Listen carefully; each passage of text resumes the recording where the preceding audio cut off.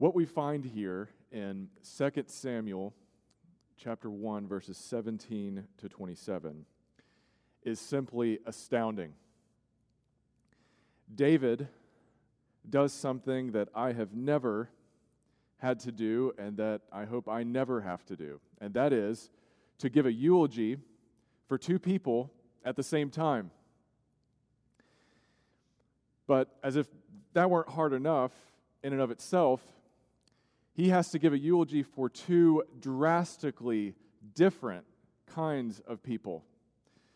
On the one hand, we have his best friend, Jonathan, the son of Saul. And of all the people in the Bible other than the Lord Jesus, Jonathan probably comes out looking the best. It's hard to find much of a stain on his character. In fact, he is praiseworthy, he is brave, he is loyal, he is faithful to God. He's the type of person that you would want to do a eulogy for. He's someone that you wouldn't mind getting up at his funeral and speaking. But his father, Saul, on the other hand, has tried to kill David on numerous occasions. He has proven himself to be a maniac, to be obsessive and paranoid, and yet look at how David speaks about him. It might be an interesting thought experiment to imagine if you were asked to get up and speak for your enemy's funeral. What would you say? Could you say anything good at all if you had to? Well, David did. He eulogizes, he speaks a good word about both Jonathan and Saul following their death, their violent deaths on Mount Gilboa at the hands of the Philistines. And so what is it that enables David to do this?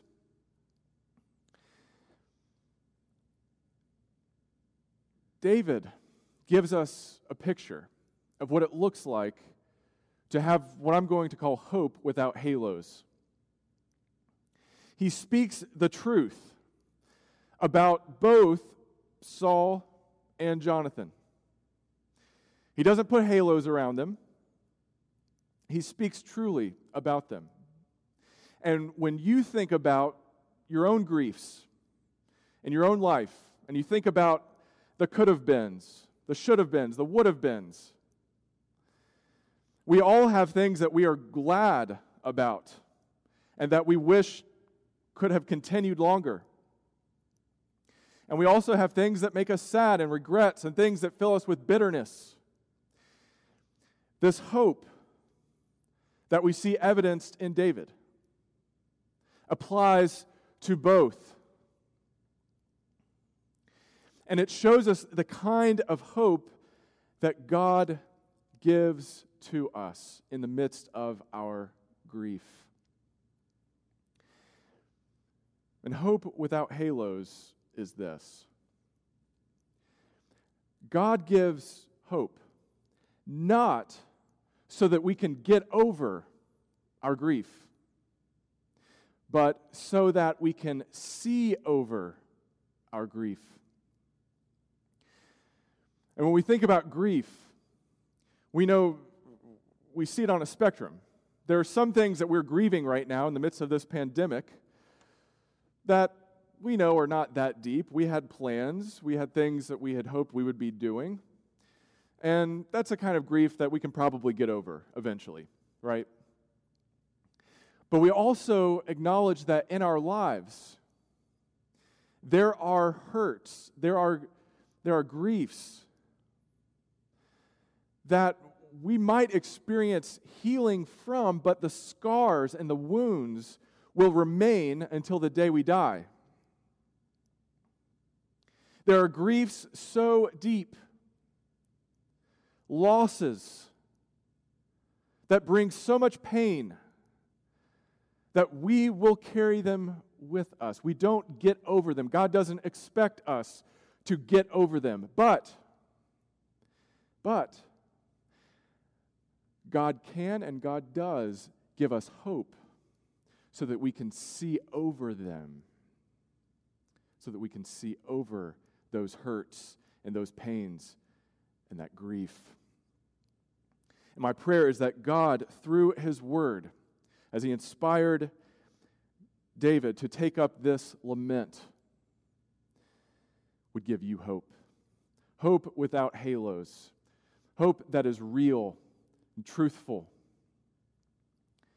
and that helps you persevere through whatever trials you face. So, how does God help us see over our grief? The first thing we see is that God helps us remember what has been lost.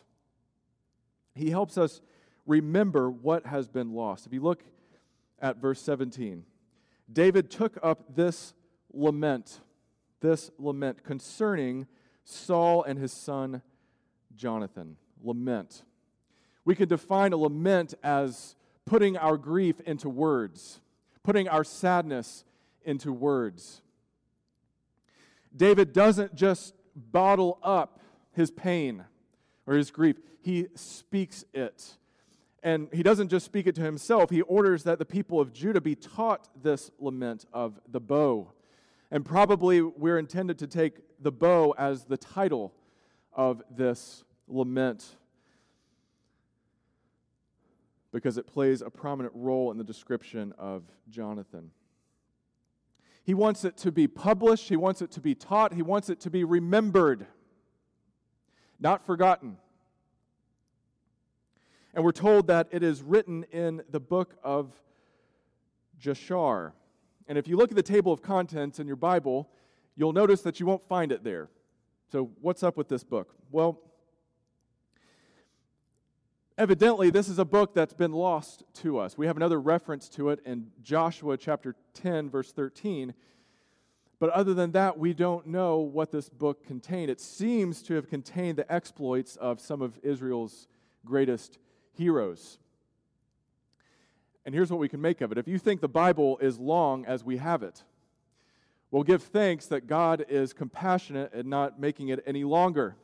He knows our frame. He knows that we are dust. He knows that we need just enough. And God has given us just enough for our good and for His glory. But the point is that there has been a real loss for David and for Israel, and it's to be proclaimed. He says in verse 19, "A gazelle lies slain on your heights, Israel. How the mighty have fallen." And in your translation, you might have something different than gazelle. It might say, "The glory, your glory, O Israel, lies slain." And the reality is we're dealing with poetry, and in any language, including Hebrew, poetry is always harder to translate and to understand, and sometimes you have words that can mean two completely different things. And such is the case here in verse 19. The word that he uses means gazelle, and it means glory or honor. And no doubt both are intended. And if you look at chapter 2, verse 18, we have a clear reference to a wild gazelle. Another argument in favor of translating as gazelle is that it says, "This lies slain." An animal has been killed, in other words. And the point is that something beautiful, something good, something glorious, something strong, something that people took pride in, lies slain and slaughtered. The mighty have fallen. And it's important for you and for me as we grieve, whether it's grief over shattered plans or grief over the loss of a loved one, over a child, we are to remember. We are to give voice to what has been lost. And we need to get rid of any stigma that would attach to someone grieving as a Christian. When you grieve as a Christian, it doesn't mean that you're a weak Christian. And sadly, because our faith proclaims such wondrous and glorious promises, sometimes we minimize the place of grief and lament. When in fact, when you grieve as a Christian, it doesn't make you a weak Christian. It shows that you're a human being with real feelings and emotions. And that's how God made you. It also means that there should be no stigma and no shame attached to any Christian who avails himself or avails herself of the resources that God has provided through Christian counseling. Counselors operating outside of a biblical worldview can do so much good to help us work through our griefs. And God gives hope not to get us over that, not so that we just move on or forget about it. No, He gives us hope so that we remember, so that we see over it. We see over it, and we see that this is a real hurt, a real pain experienced in this life. We need to acknowledge that. And then, as we move into verse 20, we see how David, in his grief, is longing for the impossible. And sometimes in the midst of our grief, we can long for things that simply are not realistic. And what he says is, tell it not in Gath, proclaim it not in the streets of Ashkelon. What are these places? These are cities of the Philistines. Gath was the hometown of Goliath, the giant. And whether David welcomes it or not, the word is out. If you just look back at chapter 31 of 1 Samuel, we see that after the Philistines defeat Saul and Jonathan and the army of Israel there on Mount Gilboa, that they take their bodies, they strip them, they behead them, and they hang them up to make an example and to shame anyone who would follow the God of Israel. So the word is already out, but we see the pain in David's heart at the thought that Israel's enemies would gloat and rejoice over the downfall of God's anointed king. And you see the same thing in verse 21. Mountains of Gilboa, this place where this event took place, this defeat took place. May you have neither dew nor rain. May no showers fall on your terraced fields. For there the shield of the mighty was despised, the shield of Saul no longer rubbed with oil. Again, he's wanting something that's impossible. For him and for Israel, this is so earth-shattering that it seems as though creation itself has been shaken, and that the world itself should not just continue as it has been. And when we are grieving, and we are in the throes of grief, sometimes it seems like the rest of the world just goes about its business. When for us, our world is shattered by a loss and by grief. And so what we need, as God gives us hope to see over our grief, is for God to help us reaffirm what matters most. To reaffirm what matters most. And what matters most? God.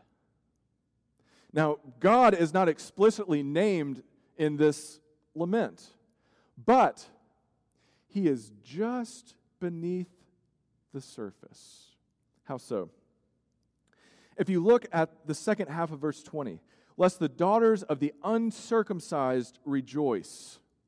Uncircumcised. That is a theological label. Circumcision was the sign that God gave to his people Israel, beginning with Abraham, Father Abraham, to mark them off, to single them out as his chosen people. And the Philistines don't have that mark. They are outside of God's promises. And for David to say, it pains me to think of God's enemies rejoicing over the downfall of God's people, is to say, I'm not just grieving over Saul and his death.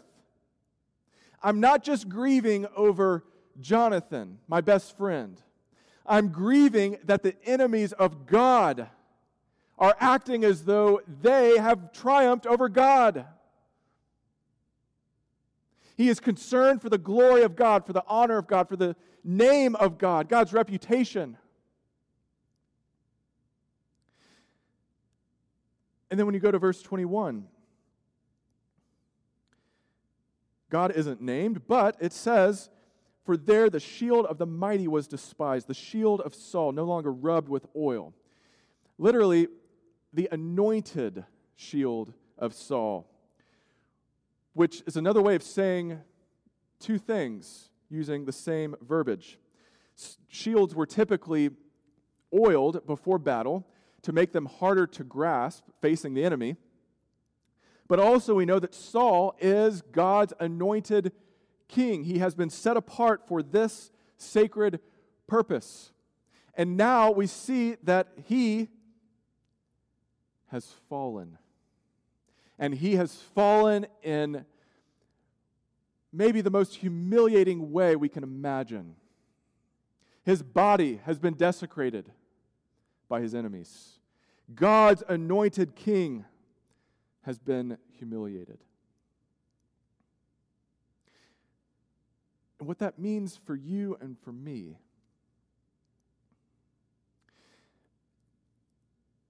is that God, in giving us hope to see over our grief, reminds us that no matter how much hurt and pain we feel, and no matter how all-consuming it feels for us, his purposes are bigger. And he will fulfill his purposes. And we should grieve over not just our personal losses, but over when God's people are humiliated. Because what matters above anything else in this universe? The glory of God. The glory of God. And when we step back from our personal pain, we see that this death or this loss or this grief takes place in the larger context of a fallen world where death happens as a direct consequence of human sin. And it's not natural. That is a heresy to say that death is a part of life or that it's natural. It's not. It hurts. And as Christians, we know why it hurts, because it's the sting of sin. And we acknowledge that hurt. And we plead with God and we cry out to God in the midst of our pain, but not just for ourselves, but for God to be glorified somehow over his enemies and all those who would exult over the downfall of God's people.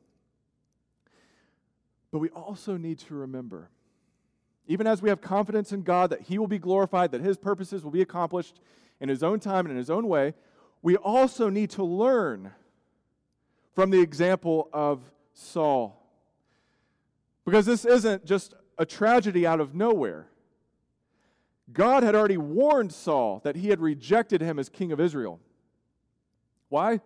Because Saul had rejected God by disobeying God, by doing what he wanted to do instead of what God had commanded him to do, by growing impatient with God.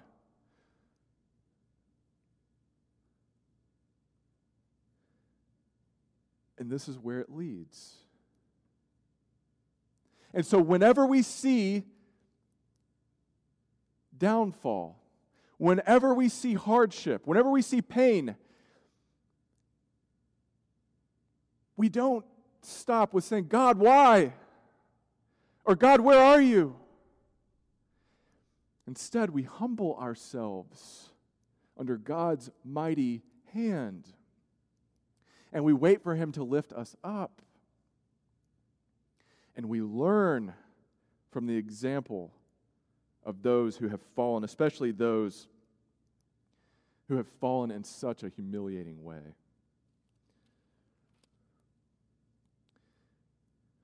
When we move to verses 22 to 24, we see where David is praising the good gifts that came to God's people through Saul and Jonathan. And if you've read the story, you may think, well, he sure is whitewashing this. I mean, really? Saul? I mean, we can see the good in Jonathan, but why is he including Saul in all of this? I mean, Saul doesn't deserve this kind of praise. And you've probably heard the saying, live your life so that the preacher won't have to lie at your funeral. A lot of wisdom in that. A lot of wisdom at that. But what we see here is not David putting a halo around Saul or Jonathan, but giving thanks for the good that came to him and to Israel through these individuals. And it shows us that when God gives us hope without halos, when God gives us the hope we need to see over our griefs, He helps us to respect what we have received. To respect what we have received. And in this case, he shows how both Jonathan and Saul were great warriors. The bow of Jonathan did not turn back. The sword of Saul did not return unsatisfied. They were great warriors on the battlefield. And they were great leaders. Saul and Jonathan, in life, they were loved and admired, and in death, they were not parted. They were swifter than eagles. They were stronger than lions. Daughters of Israel, weep for Saul, who clothed you in scarlet and finery, who adorned your garments with ornaments of gold. Look at the prosperity that God gave to you through them, and give thanks. And this is absolutely vital for you and for me as we face grief and loss. That as God gives us hope to see over our grief, we give thanks. We give thanks.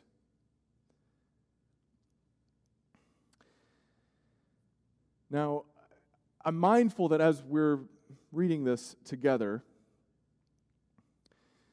we're in the middle of a national conversation and a national argument over the place of monuments and memory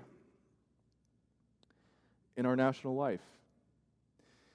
And I'm not interested in wading into that fray. I'm only interested in glorifying one human being, and that's the one they called Jesus of Nazareth. I'm not married to any particular cause. I'm not married to any of these monuments or statues. But before we get swept up into an orgy of self-righteousness, and before we fixate on the vices of our predecessors, let's remember that in the sight of God, there are no perfect or praiseworthy individuals. On the contrary, wherever you find virtue in human beings, you find vices. And God, in His sovereign power, is able to draw out the virtues in anyone to accomplish His sovereign purposes. And again, I'm not taking a side on this. I'm just saying, let's not buy into the fantasy that some people are better than others. We're not. I'm interested and I'm focused on your relationship with God and where you stand before God. And before God, we don't have anything to glory in. You have a past, I have a past, we all have a past.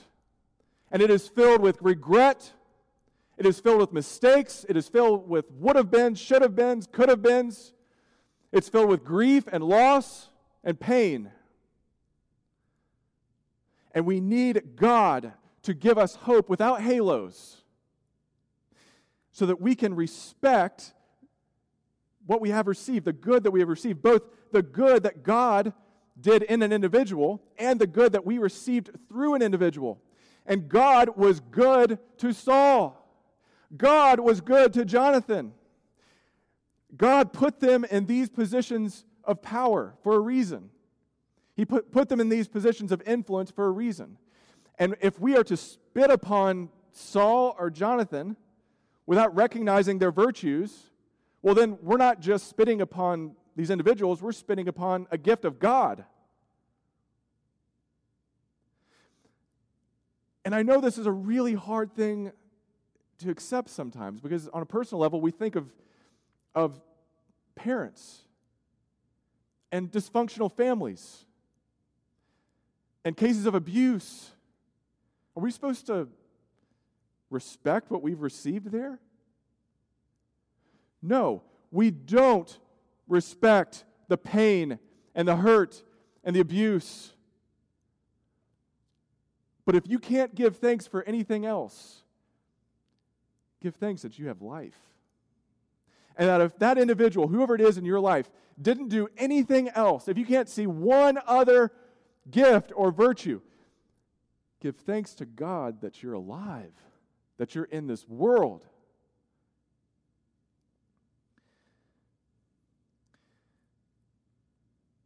Moving to verse 25. How the mighty have fallen in battle. Jonathan lies slain on your heights. Notice the parallel with verse 19. Now David is bringing it home. Now he's expressing his personal grief. Jonathan is the gazelle. Jonathan lies slain, just as the gazelle lies slain on the heights. Jonathan lies slain on your heights. I grieve for you, Jonathan, my brother. You were very dear to me. Your love for me was wonderful, more wonderful than that of women. Now, unfortunately, some interpreters have read this and thought, oh, I guess David's coming out of the closet. Well, that's nonsense, of course. God's word makes it very clear. You go to places like Leviticus 18, and same-sex erotic relationships are an abomination in the sight of God. It's not pleasing to him in any way. And so that would be nonsense to think that King David is expressing that here. What is he saying, though? He's saying that Jonathan, in his loyalty to David, was even more loyal than what you would expect from a spouse. Jonathan was so loyal that even though he was the heir to the throne of Israel, he chose to forego all of that for the sake of David, because he knew that David was God's chosen king.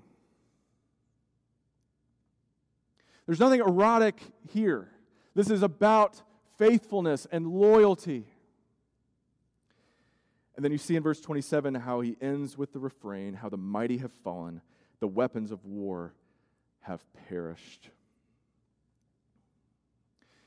And what we see here is how God helps us recognize what will last. What will last. And in the end, even the best things in this life will not last.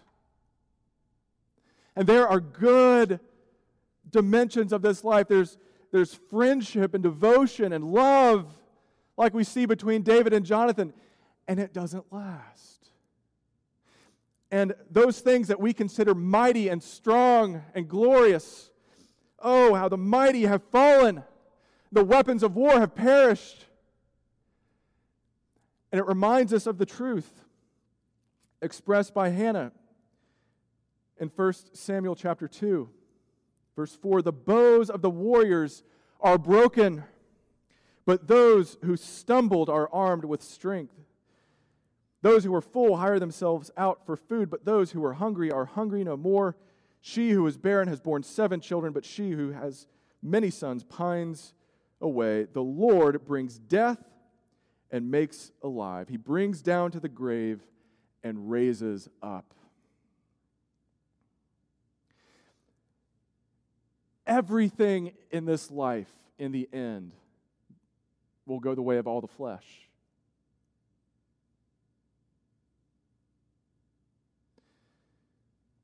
Even the best things in this life will not last.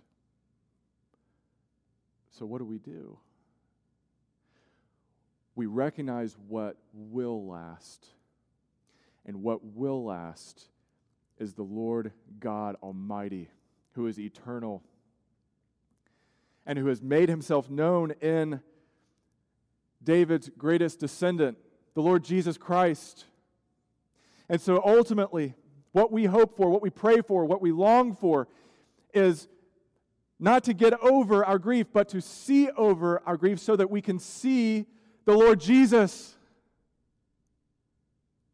To let Him be our vision. To let Him set the agenda for our lives. To let the Lord Jesus be our hope. Because the Lord Jesus did for you and for me what we could never do for ourselves. He died on the cross for our sins. He absorbed the wrath of God, God's just and righteous wrath against our sins. He absorbed all of that, and He conquered the grave. And there is nothing, and there is no one that can put the Lord Jesus back in the grave. He is our hope. Death can't touch Him. So do you see Him? He's available. He's available to you in the midst of your pain. He will meet you in your grief. He is Emmanuel. He is God with us. Look for Him in the hurt and in the pain and in the grief. And by the power of His Holy Spirit, He will comfort you. He will be a balm for your wounds. He will do for you what nothing else can do. So go to Him. Bring your hurts, bring your pains, bring your grief. He knows what to do with them. And nothing is wasted when we put it in the hands of Jesus. Let's go to Him in prayer. Dear Lord, we thank You for how we can learn, for how You teach us through David's grief. And we thank You that the same hope that we see in his lament, as it reaches beyond his grief to You, is available to us through the Lord Jesus. And I pray, Lord, that You would pour out Your Holy Spirit into our hearts. That You, as the God of all comfort, would surround us with Your love and with Your mercy and with Your grace, so that we would have a hope that will never, ever disappoint us. For we pray all these things in the name of Jesus Christ our Lord. Amen. If you have any questions or if you have any prayer concerns or burdens you'd like to share, please reach out by email. We are so glad that you've been able to worship with us. We hope that you have a wonderful week.